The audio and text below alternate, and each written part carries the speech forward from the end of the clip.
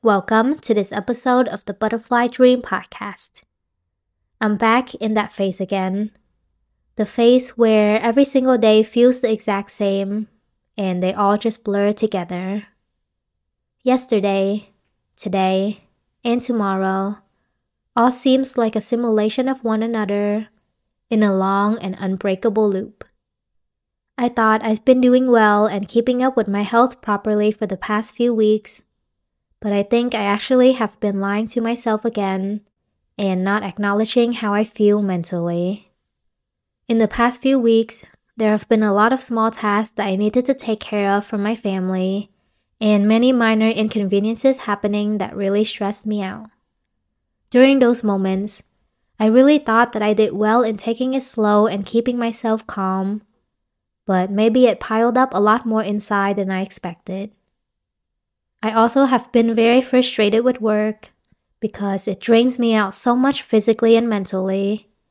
Yet, I don't think I can quit because it seems to be the best option out there for me to earn enough money without taking up too much of my time to keep myself going while I'm trying to figure my life out. In addition, my chronic overthinking obviously gives me no moment to breathe and relax. So, I'm back in autopilot mode, and I'm losing track of my time and purpose again. If you listen to my previous podcast episodes, you would know that I'm having a lot of trouble with starting other personal projects because I think too far ahead and end up being afraid to make something that doesn't turn out as I want it, which weights my mind down even more. Though I knew what was going on in my mind on a surface level, I didn't realize how much it was negatively affecting me until my best friend texted me and told me that I had forgot about her birthday, which was something I would never let happen. It hit me then that I've been letting my days pass me by and I was losing control of myself. I felt sick to my core, physically and mentally, but I brainwashed myself that I was okay and I should just continue to push forward or else my effort would be wasted. Well, obviously, I know now that I was not okay, so I took a break and let my emotions pour out as much as possible. I'm a little better now, but I'll try to ease up a bit more and take more breaks so that I don't revert back again.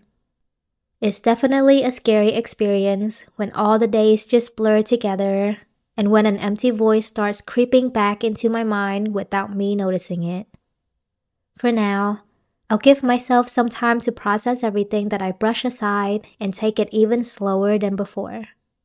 I'll certainly need to work harder on accepting and expressing my emotions or thoughts for myself rather than hiding or faking it for other people. I really don't want my days to pass me by again, since I've already spent most of my life in a blur and not being able to do anything for myself, especially in the last 3 years. It's such a difficult journey, and I'm not sure if I'll be able to listen to my own advices. But I'll still try my best to turn this into another life lesson and to continuously look back on it as I face more challenges in the future.